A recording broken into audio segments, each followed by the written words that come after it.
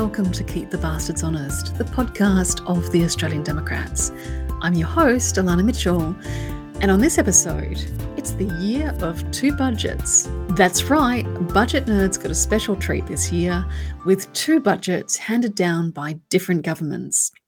The change of government in May meant that the budget tabled in Parliament on the 29th of March turned out to be the last budget of the Morrison government. In October, the Albanese government delivered on its pre-election promise of having a second budget if elected.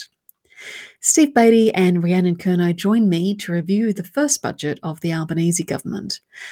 I need to warn you that Rhiannon's microphone wasn't at its best in this recording, and some of her insights were lost due to poor audio. There's a couple of sections where it sounds like Steve and I are nattering away and Rhiannon can't get a word in edgewise, but it's due to me having to snip out a couple of her contributions as they were inaudible. Thankfully, most of Rhiannon's audio was usable, although the quality varies in a couple of places. My apologies for this. The challenges of remote recording means that we're at the mercy of both technology and the NBN, and things don't always go as planned. Steve, Rhiannon and I pay our respects to the traditional custodians of the lands upon which we met and their elders past and present. Sovereignty never ceded.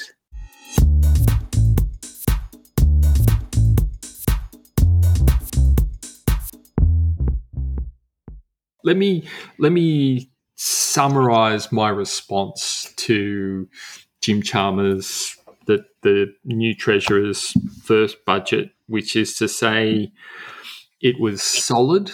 It left all of the structural issues that have been identified still on the table.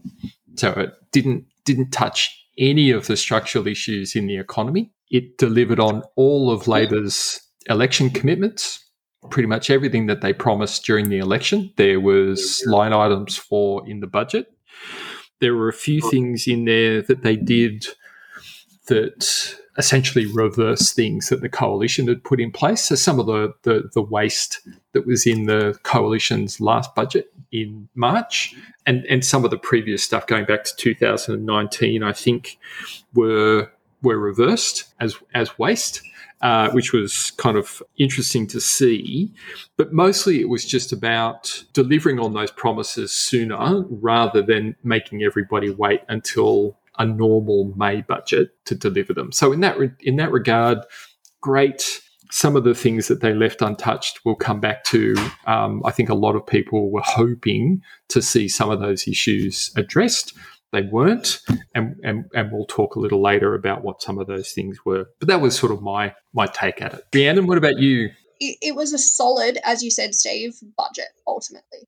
I think there were a couple of things that were really exciting to see. Investment for the referendum for Uluru Statement of Heart, fantastic. I think, increasing parental leave over the next few years, fantastic. All those sorts of things. I'm sure we'll go into them more, but yeah, a couple of those as really big highlights of this budget. Yeah, it was solid. I'm not gonna try and tear it apart when it was it was okay. Yeah. You're both right. Like, it was a very solid, very, shall we say, responsible response to the highly pork-filled election budget that the previous government sort of laid down just before the election was called. And I feel like it was a tidying up exercise and a sort of laying a new foundation for them to build on in future budgets and, addressing the really over the top, basically attempt to buy votes that the coalition did in their final budget, which, let's face it, I mean, there was a clear need for a review of spending commitments that were made in the lead up to the 2022 budget in light of that election result and that sort of thing. The one thing that really stood out for me was, we've spoken in previous podcasts, budget podcasts, about the knife of austerity. And the one area that this budget did not address on any level was removing that knife of austerity from the backs of the most vulnerable. And I think that was a massive missed opportunity in some ways. I do understand to a degree why they possibly felt they couldn't do anything, but that's a political choice. That's not a ethical, moral, shall we say, humanitarian choice. And for a government for a Labor government, for a party that is supposed to be who was supposed to be on the side of the most vulnerable and the worker and that sort of thing, it seemed like a real betrayal of the people who put them into government in some ways. The thing that, for me, just picking up on that issue in particular, so we're talking about things like they haven't raised the job seeker rate. So people receiving unemployment benefits are still living well below the poverty line. People on the NDIS still living well below the poverty line. People receiving an age pension still living well below the poverty line. Those things could have been tackled. We know what they would have cost. The cost of those things relative to some of the other items in the budget that are going ahead are relatively, comparable at least. But they made a political choice. This is a budget. They didn't make an economic choice. It's not good economics to not raise that rate. It's not good economics to not invest in those people, and it would be an investment. Any money spent on them would flow into the economy. It wouldn't be inflationary. There are a whole raft of measures that the government can pay for that would absolutely help people who receive those benefits in a whole host of ways. They chose politically not to touch it. And in doing so, essentially said to those people who, as I say, are living well below the poverty line, you're going to have to spend at least another 8 months living in poverty before we'll even think about it. Yeah. With no guarantees at all. And that's hard for those people. That's absolutely hard. Because I found it curious that they, and I realised this was part of their delivering on election promises bit. So it was curious that they prioritised that over, as you said, lifting people out of poverty. So they chose to deliver on reducing the cost of childcare. They chose to deliver on extending paid parental leave. And in an environment that's highly inflationary at the moment, to say that they can't afford to raise job seeker and some quarters, not from the Labor Party, but some commentators sort of argued that lifting job seeker is highly inflationary in and of itself, because this is the this is the demographic that spends every cent that comes across their bank account, and of course that goes straight back into the economy and so on and so forth. It seemed really, really curious that somehow reducing the cost of childcare and providing extra support for paid parental leave apparently are not inflationary, but lifting people out of poverty and allowing them to actually, choose between eating or buying medicines or paying for heating apparently is. Richard Dennis from the Australia Institute made the point last week that when the government subsidises the cost of things, like the PBS, so the Pharmaceutical Benefit Scheme, where they cap prices and they essentially cover the difference, it literally lowers prices. Like, it literally has the effect of fighting inflation. So the government spends money, great, but it actually reduces prices. When they cut the fuel excise, so when the Liberal Party cut the fuel excise, same. Prices dropped by 22 cents a litre, which is the amount of fuel excise that they cut out. Again, prices dropped, not inflationary. Should the government choose to intervene in the gas market, and they should, side point, but they should, and implement a domestic gas reserve like WA has, or implement a cap on domestic prices, which they absolutely could do, or implement a much stronger rent tax or super profits tax or windfall profits tax for those, and feed it back into lowering domestic energy prices. Again, it's deflationary. It literally reduces those costs. The three things that I've just mentioned all hit low-income earners and people on benefits hard because, as you say, they don't have the discretionary income. So if you can lower the cost of medicines, as a group, they are more prone to chronic illnesses, more reliant on medicines. Good for them. You reduce fuel costs. People on low incomes and in poorer areas tend to have poorer public transport infrastructure, more reliant on vehicles. Fuel costs being lowered would help them. Like, these are things that the government can absolutely do.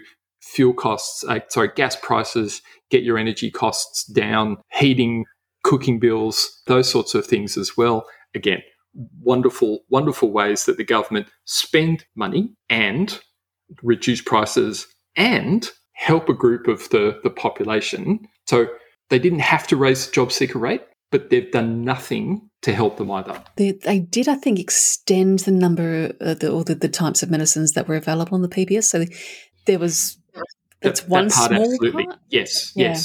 And they did put a cap on those prices. Like that is an area where they absolutely have done something, and that is following through on one of those election promises. You're right. Yeah. So yes, we'll give them a pass on that one. But there's I found it slightly frustrating because at the moment there's been their first budget. They have so much political capital to spend, and for a government that has made it that A, hit the ground running really, really hard, and B, made it very, very clear that that's what they intended to do.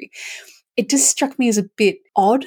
Everyone seemed relieved that this budget was not the slash and burn exercise that I think some people thought it might have been, but it also was not the bold and interesting exercise that I think it had the opportunity to be. And maybe I just expected too much of them. I don't know. I just felt that there was a great deal of scope for them to do really quite innovative, governing in the interest of the nation stuff. And they let a lot of that slide and just did a very, very responsible, very not even boring, but very unexciting and putting the ship of state back on an even keel kind of budget just seemed like an odd choice to me. For those people living in poverty, and something like 1 in 6 children in Australia fall into that category, they would feel like the responsible thing to do is to ensure that all of those people can eat each day, that they're not skipping at least one meal every day like they are currently, that they can afford all of their medicines, unlike what they're able to do today, that they don't have to choose between whether to buy meds, buy food, or pay the rent.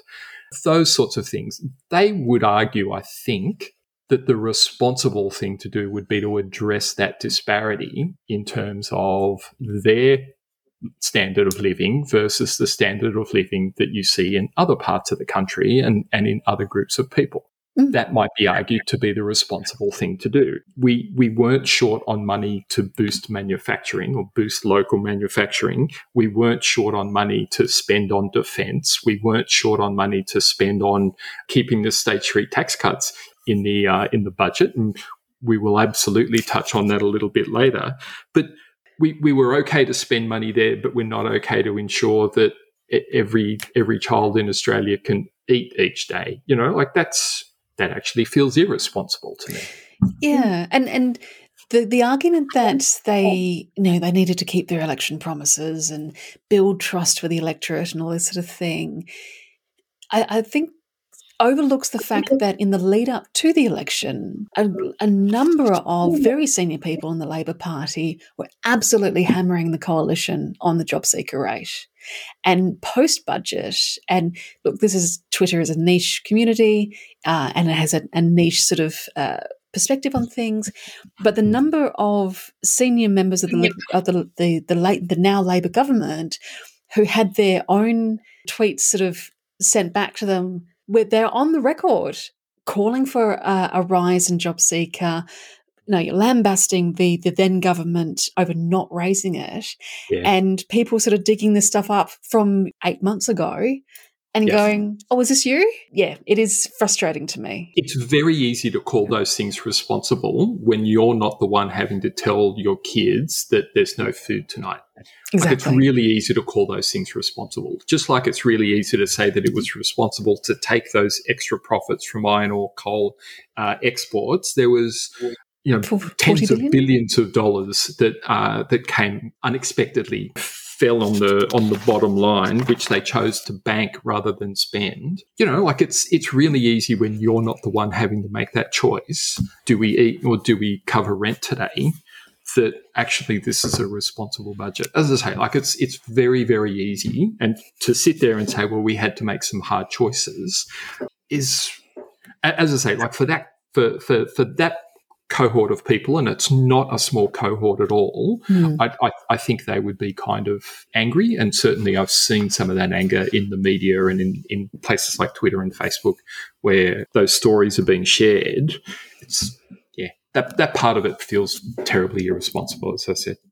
Yeah, and it was quite revealing, I think, the number of Labor supporters who switched to making excuses and basically apologising for Labor for doing things that, had it been a coalition government doing it, would have been at pitchforks and torches sort of stage.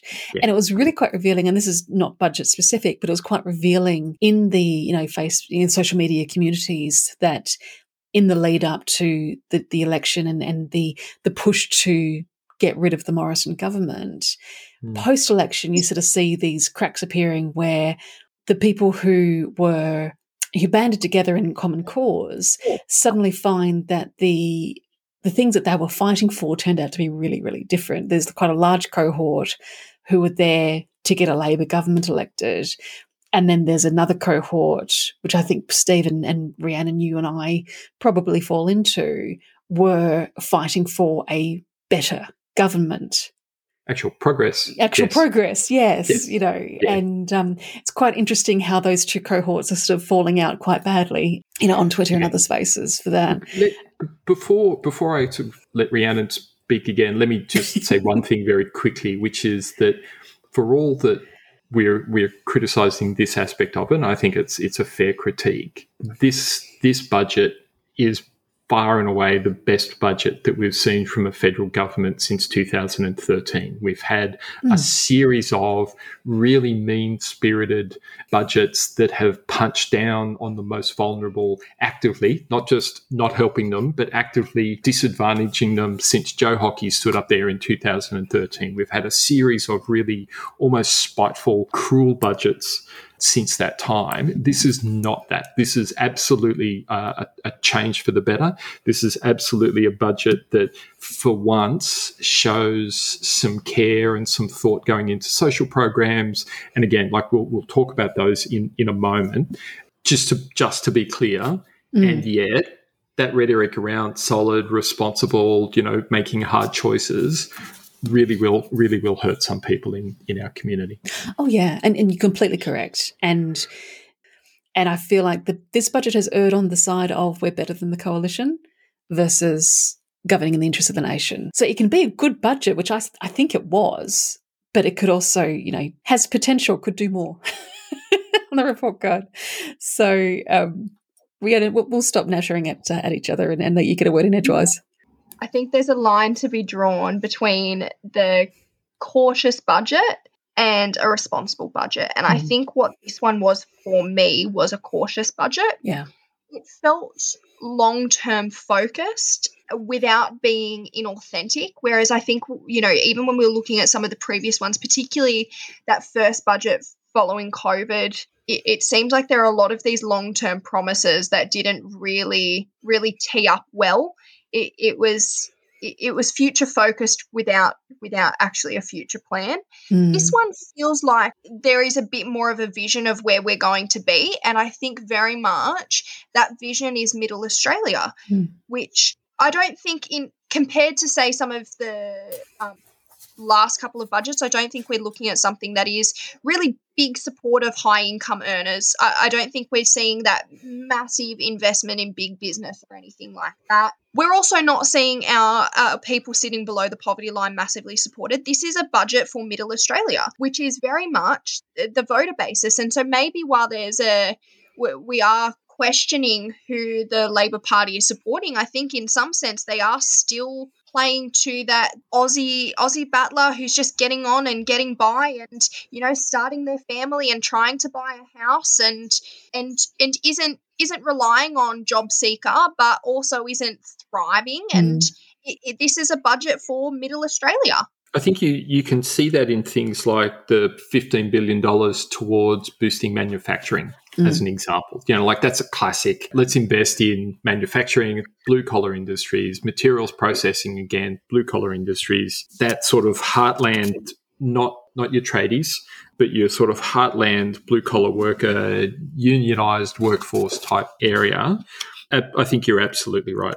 But even in terms of, when we do have these paid parental leave, cheaper childcare, there were some increases for the PBS, a big investment for housing affordability as well. A lot of those shifts too are very much focused on people trying to establish themselves in what is a fairly unstable economy and our unstable future. And I think even in terms of some of the investment in defence or anything like that, obviously we are looking, one of the, I think it was the first line of the global outlook, or one of the primary things concerned was obviously what's happening in the Ukraine as well, and the instability that has occurred in that. But obviously what we've then invested in our defence there and how that flows on. But I still think it's very much representing this older image of what Australia is like. We're the Anzacs, we're the battlers, we get on and get the job done, living in this very harsh country. That's what it felt like, with a blue background that is really nice and softens it. A couple of things that sort of stood out for me in terms of hitting that group of people, so that middle Australia that you were just talking about, Rhiannon, $1 billion for funding TAFE places. What was your reaction to that? It's exciting. I think it's really exciting. I think we need to also look at, diversifying what investment we actually have in our workforce. However, significantly with what we're moving towards in terms of our tertiary educated background, we are increasingly moving away from manufacturing. Even I was looking at Wallerstein's world systems theory, and we're very much not in the periphery. We are a core country where very much our investment actually would be in tertiary education and how we can kind of invest ourselves in that. However, I think from a practicality standpoint, as a young person, it is really exciting to actually see that investment there. They also university placements for vintage Australians trying to get really that good. tertiary education as well. I thought that was really exciting to see. Yeah. Those as education standpoints were fantastic, especially with a lot of the backlash I think we've had in getting to continue their education, whether it's in the teaching profession or anything like that. There's obviously been so many challenges at the moment. Education as an industry is really struggling, and what does that look like for Australia more broadly? And this has demonstrated a really clear support of that. It came across as a direct sort of refutation of what the coalition did to the university and TAFE sectors, not just in the pandemic, which was horrific, but in the 7 or so years leading up to the pandemic, since 2013. That seemed like classic Labor greatest hits kind of stuff, and it was really good to see, Yeah. I think the other thing to think about with those education initiatives, and there was additional funding for public schools as well. There was $700 million in public school funding into the mix as well. So there's $1 billion for TAFE. There was $400 million for university places for those disadvantaged students. But I think a piece to consider, or that will balance against that, is that Labor also wants to increase skilled migrant visas in Australia. They want to increase that intake. And that was part of the bargaining between Labor and the ACTU. We understand, I think Sally McManus was sort of on the record, Michelle O'Neill from the ACTU were both quite clear. We understand that there's a skills shortage right now, and that we need a short-term influx of skilled migrants to get us operating, to pick up that slack and move forward. But we want to see investment in TAFE, universities, local skills. We want to make sure that you're investing in a local workforce, not just bringing in workers from overseas. They're not coming to take our jobs. Well, they're not coming to take our jobs. But that's what it is in terms of, okay, well, we can have all these people. Oh, but we're letting 300,000, we're increasing it by 300,000 places, I think it was. And but Patches, we're still investing in our own. That's very right. much, this is That's still the key us. part. This is still us. This is still Australia. That's a temporary thing that we need to do. That's right. This is still us. Those TAFE students are coming out in 2-3 years' time. No, this is investment in us. Exactly right. Either way, I still think it is an exciting thing. I think very much it does do that. It gives that very clear Labor-Liberal divide that it's a budget. What are you going to expect? Of course, I think it is very much tapping into those other decisions that have now been made as well in terms of bringing in skilled migrants as well. But either way, it's a good thing for Aussie students. It's also pro-business. Where, essentially the government is investing in funding the education of their workforce. So TAFE places in particular train skills that are directly applicable into the workplace.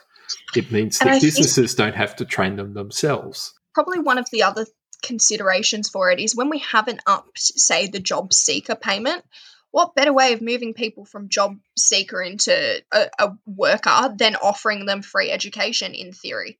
As one method. I think the challenge is our unemployment rate is so low at the moment. I don't think anybody that's actually on job seeker now, that's not actually somebody who is able to work almost. Yeah. You know, what are we at? 3.4%, I think it is. Yeah, that's right. You know, we're not going well, we probably will but we're really not going much lower than that. There's a small consideration there, but I think you're right there, Rhiannon, that when you look carefully at that group of people, it's the populist view is that if they don't have a job now, it's because they're lazy and they won't take one. And the reality is that you've got a group of people who are disadvantaged by the structure of the workplaces who won't invest in flexible working conditions, who won't invest in the sorts of accommodations that might allow people with various disabilities to work, workplaces that won't invest or allow for jobs that accommodate mental ill health or dealing with domestic violence or a whole host of chronic illnesses that mean that I can't just wake up and work a 9-to-5 job consistently, but I can work 15, 20 hours a week sporadically. I can, like on my good days, I can absolutely work well, but I don't always know when my good days are going to be. Like our workplaces just aren't set up for that kind of thing. And we've got an economy that requires a group of unemployed people to keep wages growth down. So like there's absolutely stuff there to make sure that people who are able, people who want the skills training have the ability to go and get them, and that's really, really good to see. And that won't necessarily solve that issue of unemployment for everybody. I think anyone sort of looking at the current unemployment rate and going, well, anybody who can't get a job now is, as you said, is lazy, overlooks the enormous number of people who are moved from the disability support pension onto job seeker and who literally cannot work, not because they don't want to, but they're either, mentally or physically unable to work. And this is reflected in the ballooning cost of the NDIS, because when the NDIS was first implemented, they really underestimated the massive number of people with psychosocial disabilities who would require assistance on the NDIS. So those two things are linked, even though it doesn't look at it on the surface. The NDIS still is being approached from a welfare model. I think that is shifting just a little bit, but it was used as a welfare system as well, of a way of supporting people, and that was not what it was intended for. The NDIS was intended to actually increase independence of people with a disability, so you could actually have more people able to participate in the workforce, engage in education, and live a life that as they choose to. And I think very much still the NDIS is lumped into that welfare model of care and is considered alongside job seeker and the disability pension. There's a reason there's a disability pension in the NDIS. There's actually a difference there. And I think excitingly, investment in actually understanding some of the integrity challenges that have occurred for the NDIS, some of the economic abuse that has occurred in the NDIS, the misuse of funds, I've personally found really exciting from an integrity standpoint. I think, more generally, the Democrats would find that exciting. Indeed. I think the Australian public finds it exciting. I was reading an article today that made it really clear that the majority of Australians are fully behind the NDIS and firmly believe we should spend whatever we need to spend in order to ensure that disabled people have the same opportunities as the rest of us. Yeah. And look, and that is a Gordian knot that any government has to unpick, but that's why you go into government. Can't we at least agree in principle that everyone in Australia deserves to live in dignity? Yes. Can't we just agree on that part as the starting point and then figure out a way to make that a reality? Let's start. Like, why is that so hard? And it was highlighted at the Jobs and Skills Summit. Yes. workforce, they're 3 times higher rate of unemployment for people with disability as opposed to a person without a disability in Australia. Yep. And that rate is not indicative of people that are unable to work. We have 10% of people with a disability that actively would like to join the workforce, want to join the workforce and cannot. Not because they physically or there are limitations because of their disability. They actually have not been able to because of the challenges we have with Australian workforces and the accessibility of those. Mm-hmm. There's only 1% of people with a disability who are not currently working who actually would need additional support to be able to join the workplace at this point in time. 1% of those people. Wow. It's marginal. There's 340,000 people. That 10% is 340,000 people with a disability. Funnily enough, the number of migrants that we've just brought, increased the number for. Yeah. Bizarre. Those workplace accommodations that you're talking about, I was reading just yesterday, the average cost of those accommodations is $500. What? Yeah. We're not talking about a lot of money at all. We're talking about relatively small amounts of money. It might be a ramp at the front door and that's it. Oh my gosh. And even sometimes it might be printing, having an option for your paper to print at a larger font size.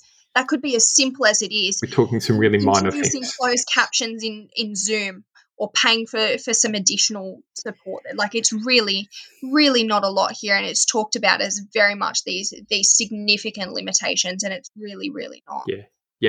We couldn't possibly implement. We'd go out of business if we had to accommodate all of these needs. And the reality is, in a lot of cases, we're talking about really, really small amounts of money and really, really simple changes. A small amount of money for what I think would be like an enormous investment, because that return on that small amount of money, I think, would be huge to have a enthusiastic and skilled person come into your workplace. By all means, don't spend the $500, but at the same time, stop bitching and moaning about the fact that they can't or won't work. Yeah. Pick one. Yeah, pick one. But I actually think you're right. I think we're missing out on a huge opportunity by not providing an environment within which everybody is able to work and contribute if that's what they want to do. And there's a whole other conversation there to be had around tying our worth and our value in economic terms only, rather than the contributions that every person makes to society, irrespective of their economic productivity. But just in the context of the budget, just in the context of the economy, we really are missing out by isolating that group and keeping them out of the workplace and the workforce. There was a great report done, the Accenture Equality report, that actually, even if we want to place it from a productivity standpoint, I think in that productivity was 4 times higher in workplaces that were actively inclusive of people with a disability.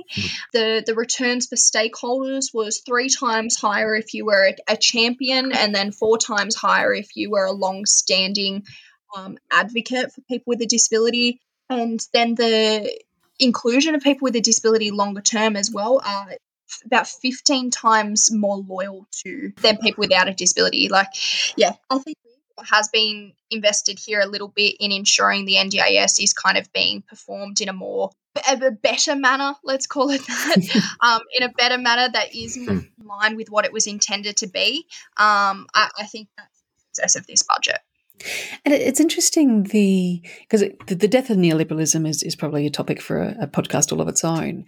But it's been interesting over the last few years as the pandemic just kicked the stool out from underneath that this sort of every person for themselves, it's up to each of us to thrive on our own merit mentality that came through with neoliberalism.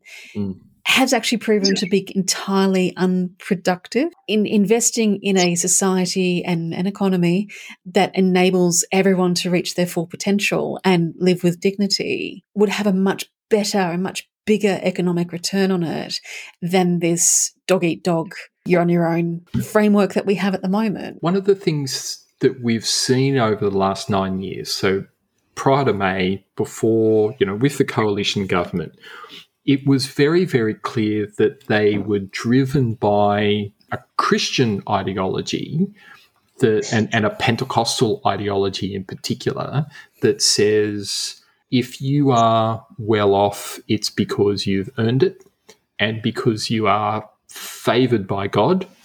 And the reverse of that is also true, which is that if you are poor or ill or infirm in some way, it's because you also deserve it. It's an outward sign of a character flaw on your part, and you are not favoured by God, and therefore we shouldn't support you either kind of mentality. And it came through in so many different ways. But the idea that the rich, whether they be high-income earners, the wealthy, or corporations, received largesse from the government, and the unemployed, the disabled, the elderly, students, the young, like just anyone on the sort of disadvantaged end of the spectrum, either economically or physically, was deemed to deserve that and shouldn't be helped. It's your fault for whatever reason, but you shouldn't be helped. And it's nice that we've actually moved away from that and we're actually willing to go, no. These are systemic issues, and these are structural issues, and this is exactly what you see given the makeup and structure of a democratic and capitalist society. You're going to have billionaires and you're going to have people living in destitution because that's how the system operates. It's nice to actually, have a government that's willing to work against that and actively work to overturn some of that inequality, which is good, some of it, and we're not there yet. And it's also nice to see a shift away from that kind of ideology as well. Yeah, there was a real sort of move to, embracing the Victorian sort of thing of the deserving and the undeserving poor. And the number of people who fell into the undeserving poor column was increasing rapidly. Yes. To the point that there was no deserving poor. Well, interesting that you say that. Yes, there were. Oh, and, okay. And the ones that we saw, suddenly we saw a whole bunch of people fall into the deserving poor category as a result of the pandemic. Oh, a whole bunch of people who weren't like those other unemployed people. These were otherwise deserving people who just found themselves to be unemployed, circumstances beyond their control. It was now okay to actually double the job seeker rate and provide those people with a dignified quality of life, but only because suddenly there were good people and deserving people in that bucket. Otherwise, and as soon as the economy started to pick up again, it was fine to put everyone back into destitution level benefits because we were back to the undeserving poor in that cohort. It was amazing to watch. It was incredible, yeah. And you have the real sense that if they had been able to carve out those deserving poor people and only give them a dignified life and leave the long-term unemployed. Oh, yeah. You were on, your job seeker before COVID started, so unfortunately you stay on that one. Anybody that now adds to it, that you get the big buck. If that could have been justified in any sort of absolutely. Oh, yeah. Not even just justified. If it had been administratively possible without it being like a gigantic nightmare, they would have done it. The problem was that it was not legislatively possible. Yeah. Because the unemployment program was there and it was a catch-all. And I suspect you're both exactly correct. If they could have, they absolutely would have. And as soon as they could reverse it, they did. Yeah, and it does highlight the enormous challenges and essentially the enormous mess that the Albanese government has inherited. And I don't want to sound like I'm sort of laying into the Albanese government first chance I get, but they clearly have a vision for being a two-term government. I mean, Anthony Albanese has made no secret of this, and statistics say that he's quite likely to be at least a two-term government. And so he is playing the long game. They are, as you were saying, Rhiannon, they are building towards something. And this is the first foundation stone laid in that journey. And 100% get that, totally behind that. I look forward to seeing their vision for the nation and what they try and implement. But I still think they could have been braver. But again, we'll stop labouring that point. Speaking of bravery, climate change was mentioned once. during the budget speech. I'm informed that it was mentioned once about 17 minutes in, but only once. Despite that, Labor did deliver on budget, an election commitment to invest $20 billion in transmission infrastructure, which has been earmarked. It's been identified by the Australian Energy Market Operator in their integrated systems plan, in their step change model or their step change scenario. We need this investment in transmission lines in order to provide for the more distributed energy generation that comes from grid scale and community-based solar and wind generation. So $20 billion on that over the next, it's probably 10 years, but I didn't catch on the night what they were saying, but 5 years. Oh, so it's just over the forward estimates. We also had an additional $5 billion for loans and direct investment, and that was definitely for 4 years. Yeah, okay. I think it was all over those. Part. Yeah. Yeah. They also did add a tax cut for electric hybrid vehicles that didn't include the luxury vehicles, which I thought was really good to see. Yep. I went over to New Zealand not long ago, and they've got quite an investment there. I think it's city-based, so it was very much around Auckland. It was lovely to see every car you got in was a Prius. If you got an Uber anywhere, it was a Prius, which was fantastic. Yep. It was very exciting, very quiet city. That was really exciting. It was one of those smaller moves that, it was good. It's good. So those things, that's a clear and very specific investment, finally, of a substantial amount of money. $20 billion is what the Energy Market Operator estimates is going to be required. So it's consistent with what the experts are requesting. It's consistent with what that plan requires. And it's consistent with a scenario that sees, I think, something like 90% of the electricity generation in Australia shift to renewables by 2032 or something. It's a significant investment that moves us substantially forward on that road to net zero or zero carbon emissions. That was really, really good to see. I can't fault that. So it's doing what the national market, the Energy Market Operator was asking for. The Energy Market Operator was doing what it was asked to do, which is lay out a credible plan that gets us to zero emissions from our energy grid in a time frame. They did that. They update it each year. The most recent one says we need $20 billion in transmission, and Labor have delivered $20 billion in investment. I'm kind of happy with that, right? Yeah. Like that's all good. Tick, tick, tick. Awesome. Yeah, that's how we want government to operate, right? Exactly. Experts lay out a plan based on really good science and evidence. Government funds it and doesn't dig around with it. Yeah. Evidence-based governance. Who knew? It's crazy. Yeah. When it works, it works. Yeah. And like I said, there was quite a bit to like about this budget, and their investment in addressing domestic violence is also good. Also good, yeah. Not nearly enough, again, to make up for the massive cuts that have taken place over the last 9 years of coalition rule. But it was a very firm stake in the ground and a very, very firm goal that they've laid out that they want to achieve. Which, so there were a few elements to it which I thought were interesting, but I wanted to hear your take on it. So there's 10 days paid domestic violence leave, like paid leave in the case of domestic violence. So if you're trying to escape from domestic violence, 10 days paid leave. Okay. Great. But over 6 years, there was $1.7 billion, and I'm not familiar enough with the various plans that have been circulating to understand what that's like in terms of what advocacy groups think is needed. Is it a good amount of money, or is it not enough? Or I'm not clear on that one. I'm not 100% sure. The one that I'm pretty positive on that has been fairly in line with what is needed, at least as an immediate response. There was $169 million designated to new frontline workers for Great.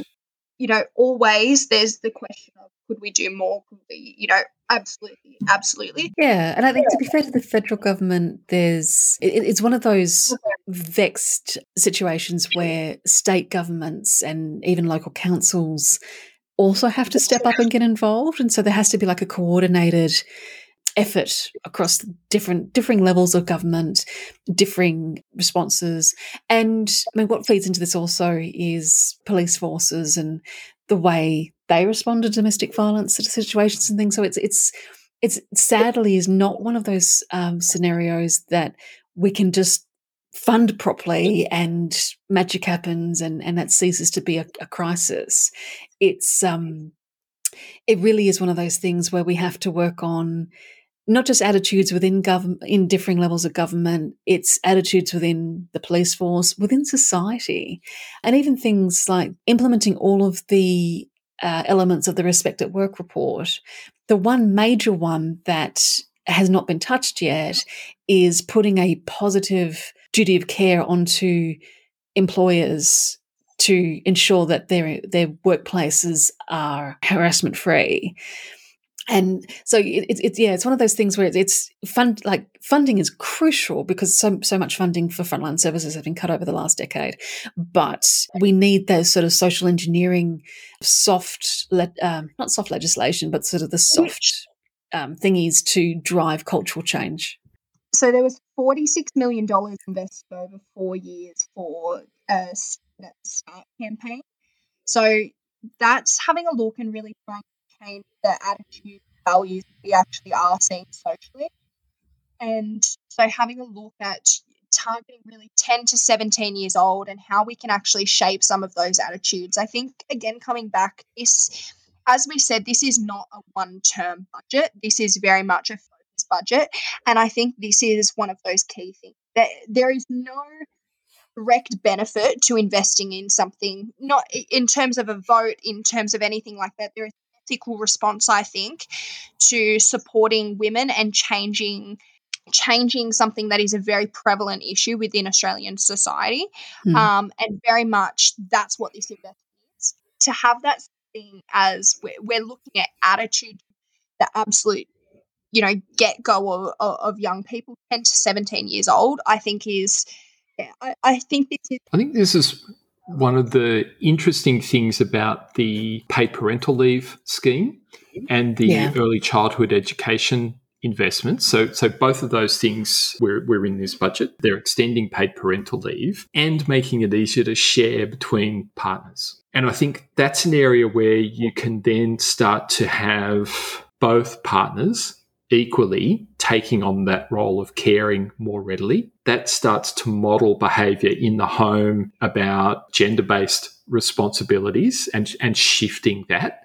And I think once you start shifting those sorts of stereotypes and those sorts of models, that absolutely flows through into issues around domination, control, financial coercion or economic coercion and control. Like those sorts of issues will also start to fall away and be addressed as well, because some of those core stereotypes are being eroded in multiple different ways. I think that's really important to see. Oh, yeah. And both like the childcare and paid parental leave policies are key foundational imperatives for enabling women to have much greater financial independence. The issue of solving domestic violence in this country, like it's not a neat little policy bucket that you can just toss money into and it solves it. There are so many other areas of the budget that on the surface don't look like they're part of that conundrum, but feed into it. And things like paid parental leave, childcare support, even lower PBS costs, so people can get the healthcare they need. Those are all sorts of supporting infrastructure. If that makes sense. Yeah, but this will flow through into later careers for women, or like just more broadly, where you close the gender pay gap, which means the argument that, the husband earns more than the wife does or than the mother does, therefore he should stay at work, otherwise the household loses income type thing. You change that kind of disparity by putting in place early childhood education, which means women can get back into the workplace more quickly. The hit that they take to their careers and their earning potential is reduced as well. Those sorts of things start to flow through, so that the second child, the third child, if families choose to have one, there's not that great a disparity, because it does compound at the moment. You know, as soon as you have that first child and you take that hit to your career and you take that hit to your earnings potential, the likelihood that you will also be the primary carer for the second child goes up. Yeah. Simple as that, right? Because if you're able to make that economic rationale on the first child, then on the second child, you'll absolutely make it again, because that's going to make a whole lot more sense.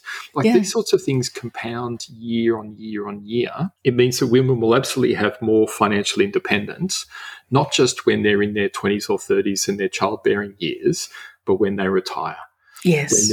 When they're in their, you know, divorce years and menopausal years and their retirement years, which is currently the fastest growing group of people experiencing homelessness. It's older women in their 50s and 60s, because they lack that financial stability. They lack that financial foundation. They were overly reliant, because they had to be, on the earnings of their partner. And then they get screwed over later in life. Yeah. It's a classic case of, like, they spend their entire lives caring for everyone else, and then are just, you know, left homeless at the end of it all. Yeah, it's a good set of moves. And again, like, it's nice to have a government that's willing to invest in social programs that have these long-term benefits. It's not going to solve it in year one. No. But by year 20, and it may take that long, you know, like, solving some of these issues is going to take a number of years. But you're not going to solve it in one budget.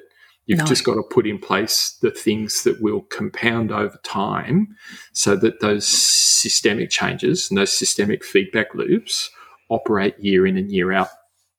Yeah, and the suggestion that people are expecting Labor to solve these things in the first budget, I think, is a bit disingenuous. Yeah. Because no one is. But, you know, I think the argument was you could have done better and could have been bolder. It's not, well, you know, you're 5 months in government and you've not fixed everything. You guys are a failure. It's that. Yeah, that's a straw man. The other thing also, it does feed into the imperative of the Albanese government to be a long-term, you know, at least 2 or 3 year term government, because it will take that long to bed down these initiatives and make them part of the firmament and make it impossible for, you know, an incoming coalition government to get rid of the bits that they don't like about it. We saw that with, 40 years ago with what was originally Medibank that Gough Whitlam introduced. And because the Whitlam government only lasted for 3 years, the Fraser government ripped out Medibank when they took power. And it was the Hawke government coming back in 1983 that finally gave us Medicare. And now Medicare is, you touch Medicare at your peril, you know. Yes. Yeah. Shall we talk about inflation? Go. Inflation is a word that I continuously hear floating around, and the numerous times I Google it and try and watch the videos on it and listen to the podcast about it, it still says something different every time. I think in reading through this budget, apparently we know what inflation will do and how we're going to keep it at bay. I don't know. I don't know. No, it's all good. No, and I think part of your confusion stems from the fact that inflation. It's not a one-size-fits-all thing. You know, inflation is essentially the rising cost of prices, and the underlying causes of inflation change markedly depending on the situation. So the problem we have is that most central banks only have one particular sledgehammer to crack the walnut of inflation, and they use the same thing every time, and it is to raise interest rates and crush people's spending and undermine people's wealth in order to then restore people's economic well-being. And it's a real sort of counterproductive argument. Previous bouts of inflation have occurred because of wage breakouts and, soaring wages and very low unemployment and high demand for school shortages and things. This bout of inflation isn't really because of that. It's in part because there's a war in Europe, and because of that, Russia used to provide an enormous amount of energy to the continent, And as part of the response to Russia's invasion of Ukraine, Western Europe has, apart from the fact that they're choosing to move away from Russian-sourced gas and oil, Russia has actually cut off supply as part of their war effort. And therefore, the cost of energy has spiked massively, which is great for Australia. This is why we had a $40 billion extra revenue come into the budget that was unanticipated, is because we are the second biggest exporter of gas in the world after Qatar. And so our biggest now. Oh, we're the biggest now. Oh, okay, we've overtaken Qatar second. We're yeah. Goodness. Okay. Breaking news, people. The problem we have is that the RBA is smashing households through high interest rates because it's the only lever they have to pull. And I think it's why, like as you said, Steve, it's one of the things why it's not really having an impact on inflation as such, because the rising cost of living is not reflected in demand in the economy. There are outside situations. Yeah, it's profit taking. Is probably the point I'm trying to get to. Yeah, let's sort of look at there are three ways that prices go up.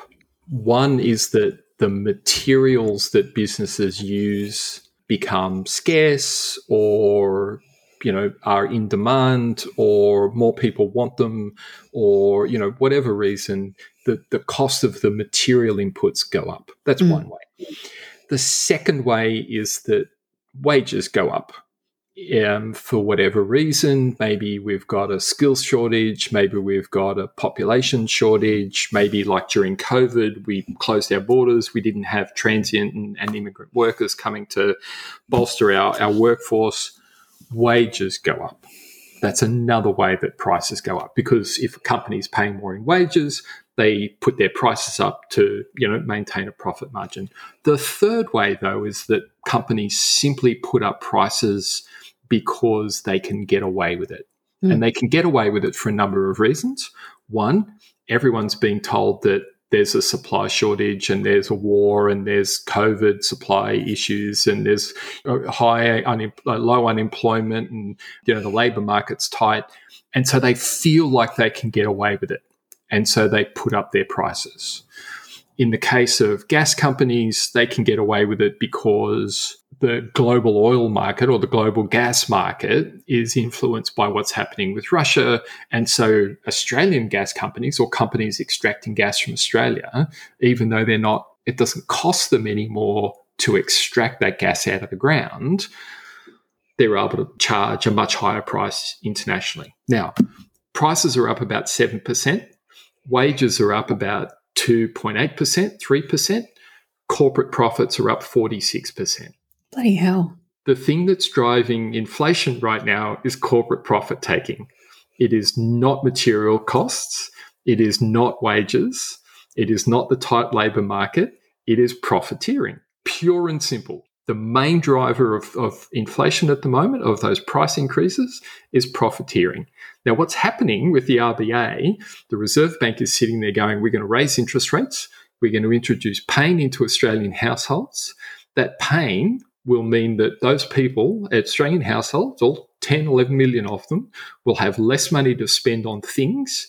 And because they're able to spend less on things, those companies who are currently putting up their prices to make a profit will start going, oh, maybe we can't anymore. Maybe we'll need to discount some stuff in order to clear our stock now.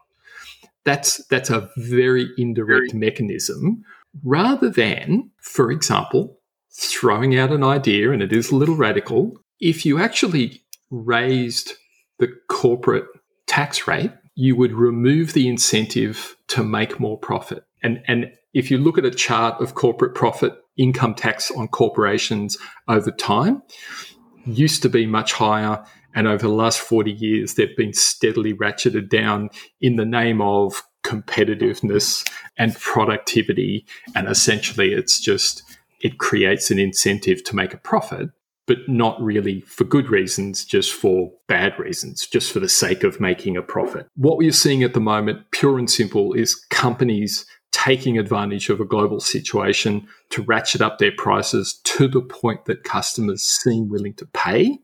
and they're banking a profit, and they're banking record-breaking profits. It's not just happening in Australia, it's happening around the world. The exception will be in Europe, where they actually are directly impacted by grain shipments out of Ukraine, gas out of Russia, disruptions to trade in the Black Sea, and a whole raft of other things. Fair enough. Everywhere else in the world, not so much. It's really funny because I think even on the everyday level, I've had so many conversations with people now of where you go, surely it isn't all COVID. Surely it isn't all. And we say it all the time. And whether it's, you go to, I went to Macca's the other day, and they've upped the price of the frozen Coke from $1 to $2. And I just went, is there nothing good left in this world? We finally had a 30-degree day, and now I am literally paying double for my frozen Coke. Surely this isn't COVID, okay? It is not lettuces that have been flooded out and we have a shortage in demand. No. I don't think anything has happened to the syrup producing factory and whatever other artificial things go into that. That does not, I'm positive it doesn't rely on agriculture. No. I don't think the cost of water has yet completely doubled. They don't pay for water.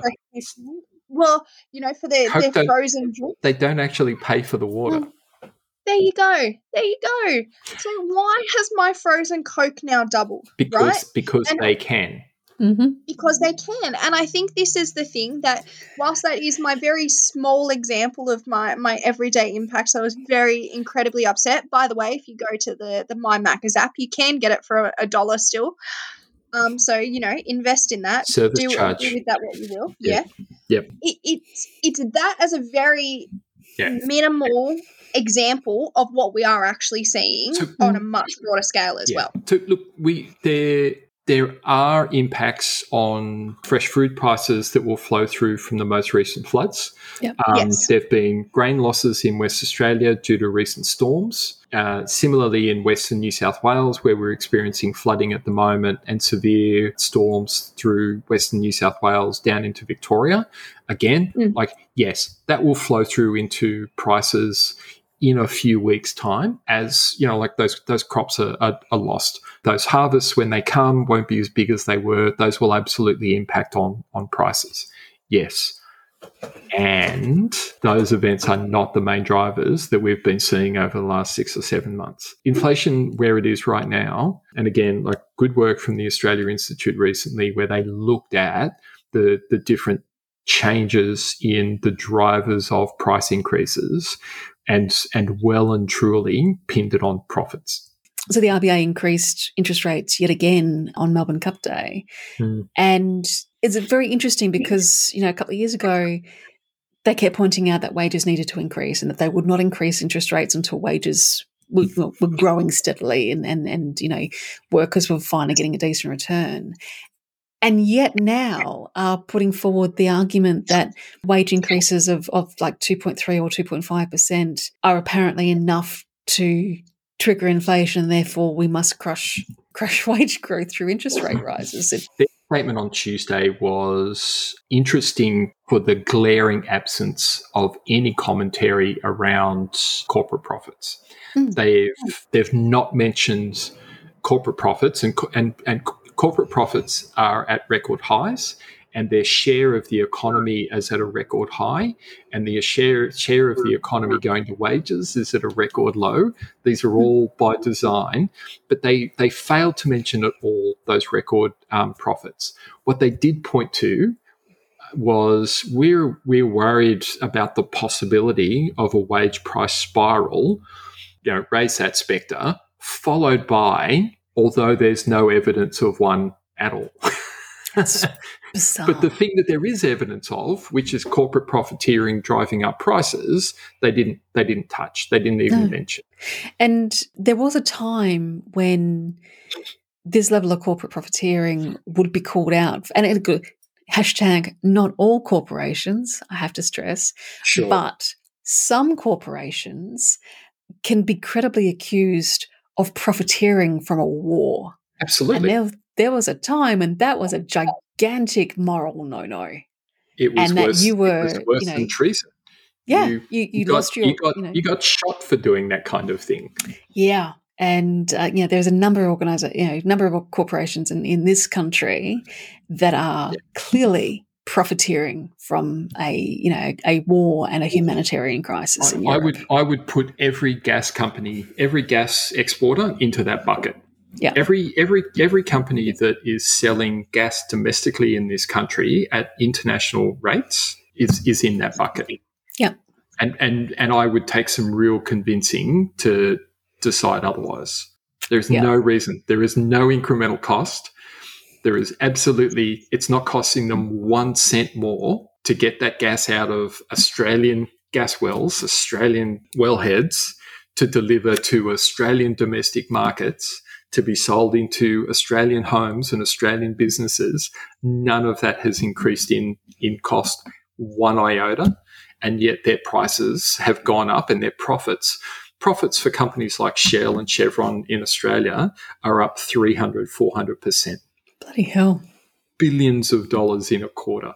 It's just insane. Like once upon a time, we called that war profiteering, and absolutely heads would roll. Yeah. Coming back to criticising the Labor government again, but you can see that they're slowly inching toward either a profits tax or addressing this on some level. Not because of the moral and ethical outrage over war profiteering, but because the pounding that households and the people who vote for them are taking at the moment is becoming, the pathway is very clear that is only going to get worse, and they need to go to election in 2.5 years' time. Yeah. It's going to get to the stage where it's going to be less of a political imperative to kick the gas companies and slap them with increased taxes than it is to let households continue taking the brunt. And look, by the time they get around to actually introducing a windfall profits tax, there won't be any. Yeah, the war will be over and the gas prices will return to normal because we've got no cover anymore. But it's one of the key sort of structural issues in the economy that they've left unaddressed. So resources rent tax, or PRRT, is currently delivering bugger all tax to the Australian people for resources that international companies are taking out of our country and selling overseas, or even selling back to us at enormous profits. We get bugger all for that. A windfall profits tax would be something else. There was no discussion and no attempt to address things like capital gains, no attempt to address things like negative gearing. There was some stuff in the budget around affordable housing. It was very, very minor. When you actually dig into that policy, the idea of, the headline was 1 million homes over 5 years. Guess how many homes the commercial industry delivered in Australia over the last 5 years? Oh, let me guess. 1 million? It was 1 million. Well done. Oh. You win a teddy bear. Anything from the top shelf. It sounds great, but essentially it's delivering exactly what industry delivered all on its own previously.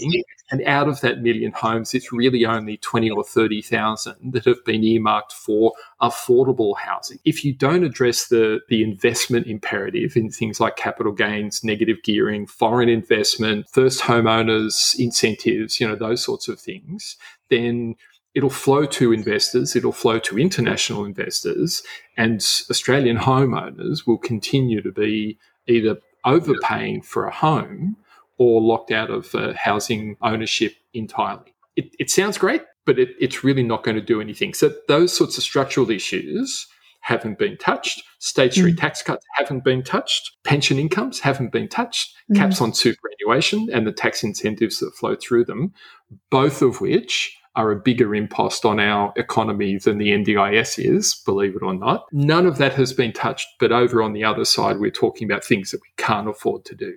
Yeah. Come May, I hope that list of things that I've just gone through is on the table and we start talking seriously about addressing some of those issues. Yeah.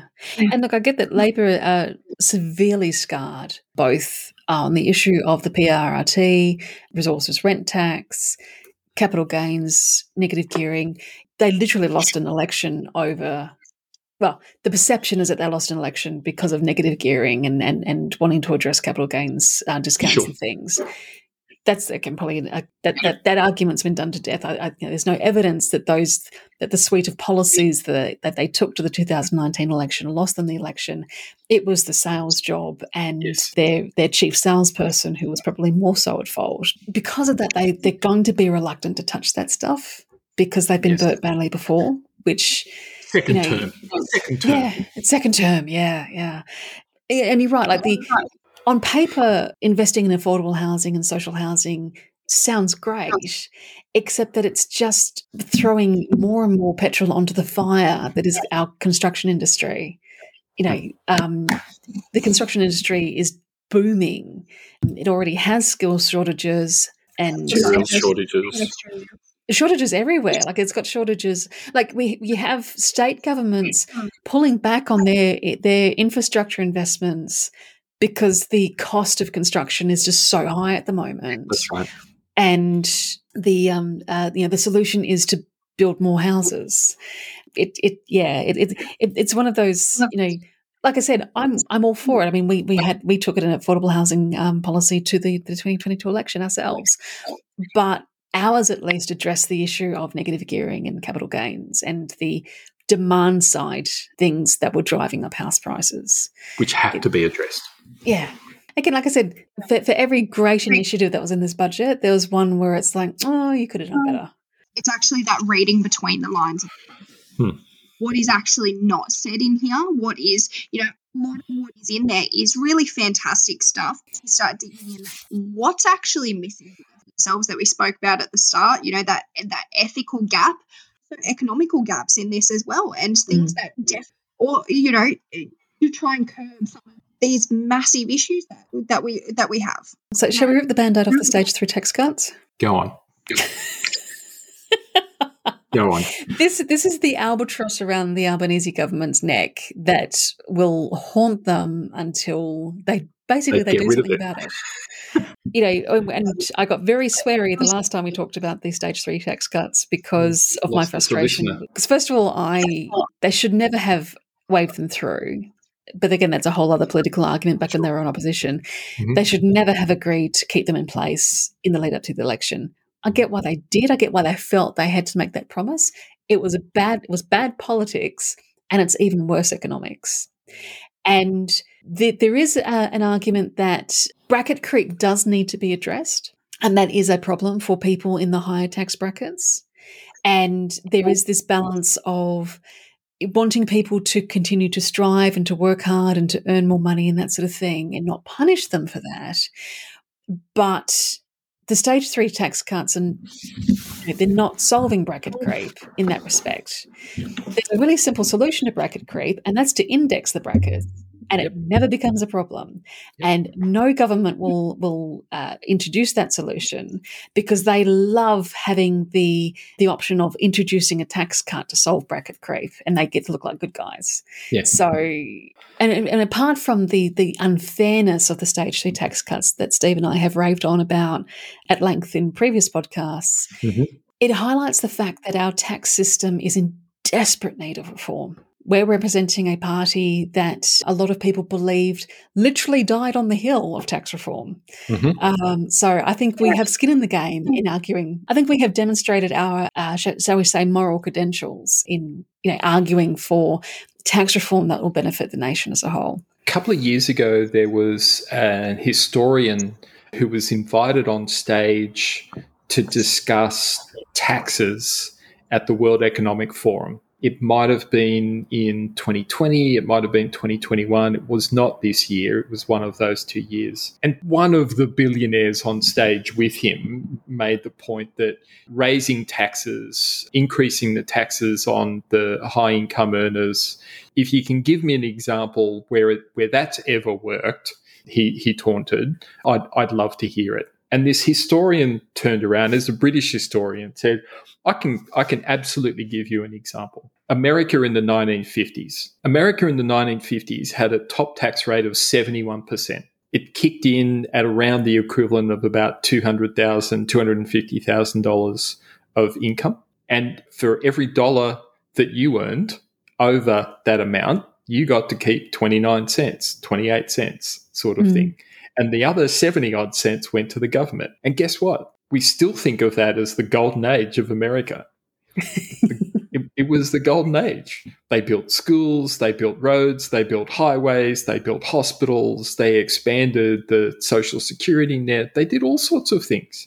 And it was funded by a tax regime that actively said, if you're able to earn that amount of money, then contribute it. You still get to keep some of it. And guess what? They did. They earned hard. They worked hard because there was still an incentive to earn. The idea that at a certain point you're going to give up because it's not worth it is demonstrably bollocks. And the idea that you're going to work harder because your higher income is not taxed as much, again, has been shown time and time again to not be the case. Give rich people or high income earners a tax break, they don't work any harder. They don't even spend more. They save more. That they do. Yeah. They move money offshore more. That they do.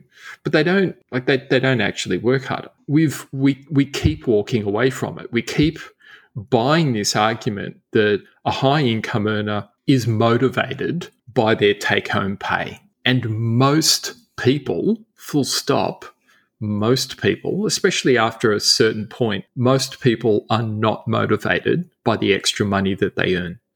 No. They work harder and they become more productive because of intrinsic motivators, not extrinsic rewards like a few dollars more in their pay packet because they got a tax cut.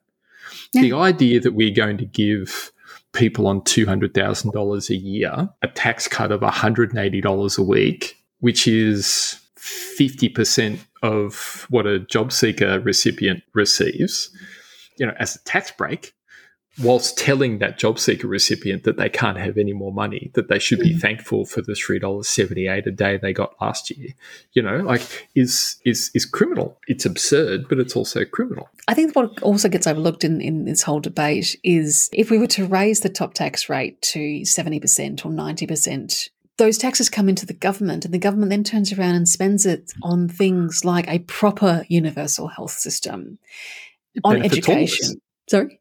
Benefits all of us.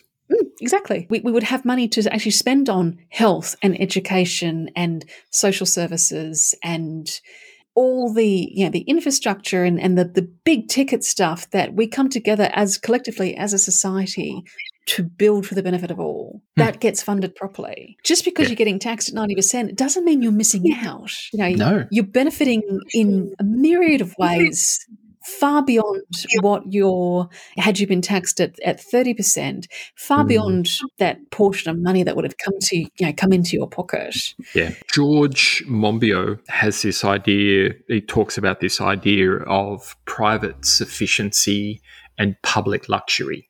And capitalism works in reverse. It's all about private luxury and public sufficiency. And he really does think that needs to be flipped on its head, that we need to be thinking, what do I need to get by in here? But once I walk out the door, it's gold standard for everybody.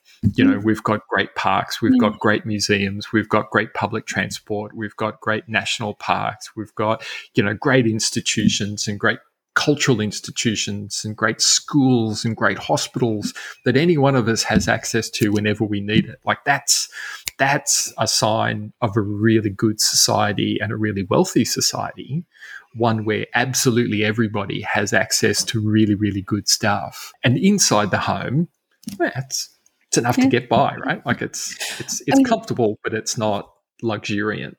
If we had public luxury, ironically, we could probably get away with paying job seekers bugger all. Less need for it.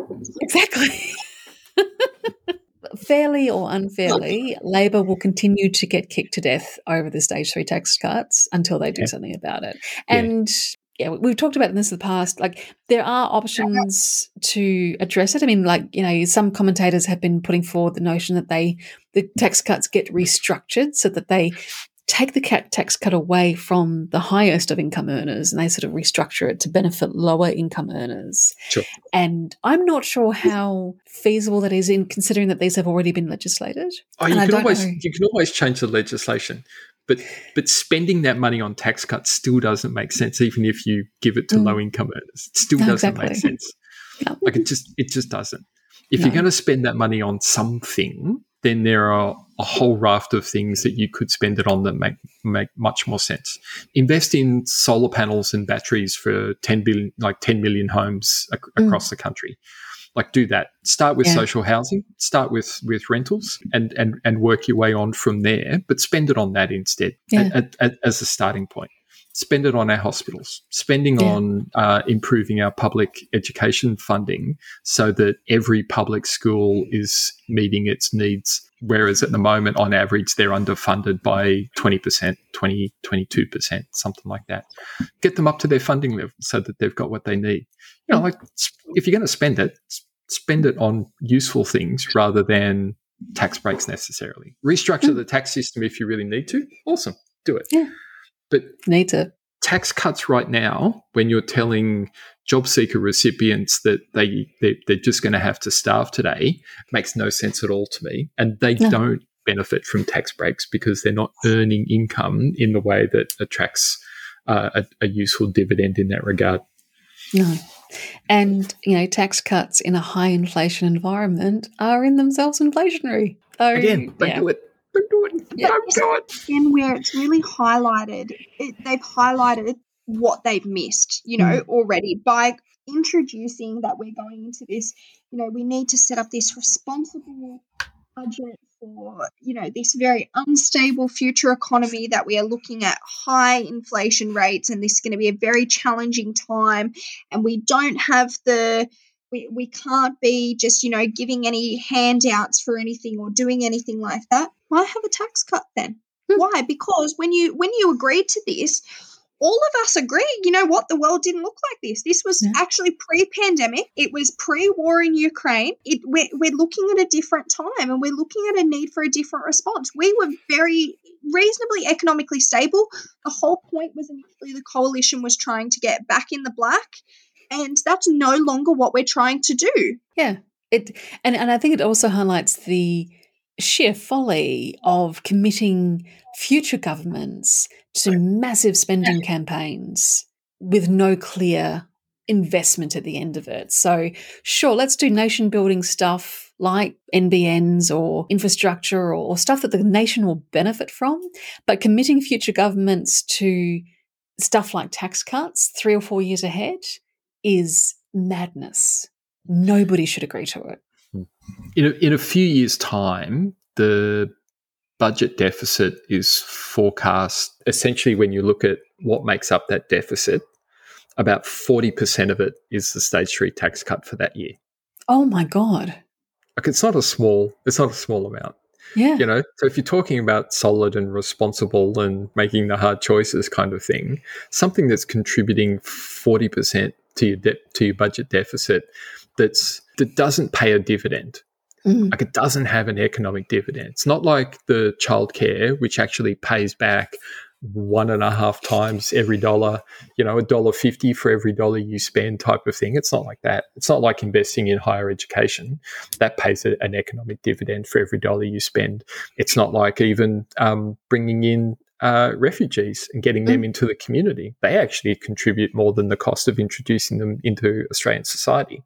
Like all of those things, sure. The NDIS boosts the economy by $52 billion. Spend that money. Yeah. Spend that money because it comes back and then some. Yeah. These tax cuts don't. They're just a sink. No. They just they only cost. They don't benefit at all, really, in economic terms. Yeah. And yet they're going to make up a significant portion of the deficit. Like we're borrowing money to do it.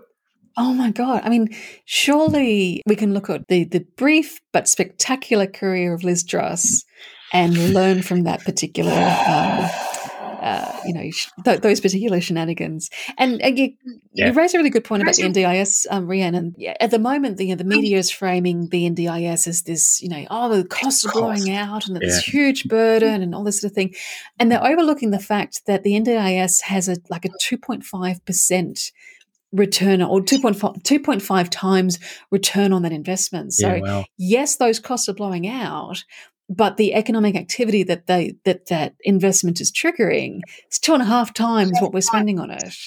So Absolutely. It's kind of like it's paying for itself 2.5 times over. Yeah, absolutely. And I think that's what, when we are looking at those positives that we have highlighted from those budgets, I think that's because they are not only good ethical choices, but there is actually economic return and economic benefit in those. The women's safety measures where we're implementing 500 new roles into the workforce. Those are great. Frontline resourcing. Absolutely, we are going to not only see the ethical outcomes, but we are going to see the economic outcomes as well. When we are looking at those gaps, those things in between the lines, the things not said, the things not included, that is where this challenge is for this budget. It is not there, and there are serious questions of what the long-term economic game really is. Is it actually a good response to this complex economic environment we're now sitting in, or is ultimately we are setting up for failure or potentially more debt? Yeah. So time will tell. I mean, we might look back on this budget and go, it was really great. It was a great first step, and I really hope that we do. Indeed, but we don't know. So there you go. So it did feel like Christmas having 2 budgets in 1 year. I think all the economics nerds had a really, really good year this year, and we've got to wait another 6-7 months for the next one. So it'll be exciting. Yeah, I look forward to it. Yes, thank you once again, Rhiannon, for coming along and giving us the budget perspective from the youth and representing the young people who, apart from the education stuff, did kind of seem to get overlooked in this budget. So I will agree. I think always it's just it ultimately is the education stuff. I think there's a little bit of the housing affordability that often comes in there as well. Yeah. Pandemic based, the pandemic budget. I think that one really was like, the young people are at the forefront of our of how we're going to lead the way. Almost like that's what it felt like. It felt like, oh wow, you want to invest in us? Thank you so much. Yeah, this is novel. I feel like a valued member of the economy right now. Like I pay taxes. Yeah, that didn't last. I do. Apparently at the same rate as my parents, if that third stage is introduced. Anyway. Yeah. Once again, coming back, this was a budget for Middle Australia. This is a budget for families. It is a budget for 30, 40-year-olds who are reasonably well into their careers and looking at how can I better my livelihood. Yeah. One day we'll have a youth-focused budget. That'll be building for the future because you guys are our future. So anyway, thanks again. It was wonderful to chat. And we'll reconvene in May.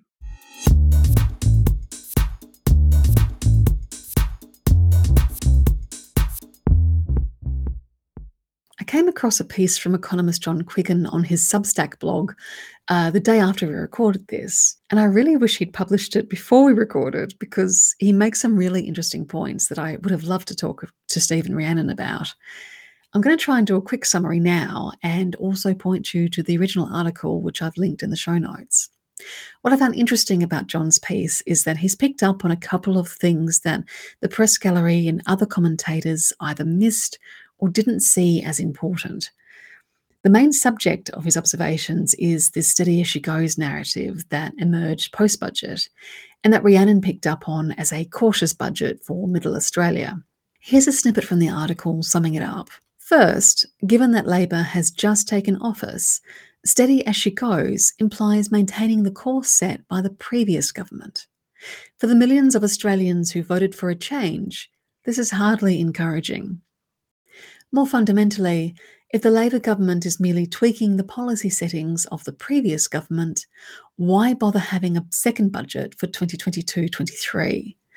The information on Australia's economic situation provided in the budget is undoubtedly important, but could have been provided in the mid-year economic and fiscal outlook statement, which was due in any case. He goes on to point out that a lot of the headline items announced in the budget, like the extension to paid parental leave and the housing policy, aren't due to start until 2024. So why announce them in October 2022? They could easily have been included in either the 2023 or 2024 budgets. And I think what John has revealed is that this budget was as nakedly political as the coalition's vote-buying pre-election budget back in March. Turning this economic update into a budget with all the ceremony and theatre associated with the handing down of a budget, the lockup, the Treasurer's budget address, the opposition leader's budget reply, the days of busy work generated for the press gallery as they pick the budget apart and analyse and comment on it. It was an attention-getting exercise, a moment in which the Albanese government could get the attention of the entire country, from the media to the public service to the electorate, and say, we are in charge now. And I think it worked. As a political power play, it was very effective. Dutton's budget reply speech was neither impactful or memorable, and kind of revealing of how shallow the talent pool in what's left of the coalition really is. It's going to make the budget in May 2023 very interesting. I think that budget is going to reveal the character of the Albanese government, and it may be the catalyst for determining how they govern in their second term, and whether they govern with a majority or not. It's possible the biggest threat to the Albanese government's longevity will be the crossbench rather than the opposition. If you thought the 2022 election meant that politics was going to return to being boring and complacent, you might be in for a disappointment. Keep the Bastards Honest is brought to you by the Australian Democrats. This episode was edited and produced by me, Alana Mitchell. If you'd like to keep in touch, you can find us on Facebook, Twitter, Instagram, YouTube, and LinkedIn by searching for Australian Democrats. And you can see what we stand for, what we value, and what our policy positions are at our website at democrats.org.au. Until next time, thanks for listening.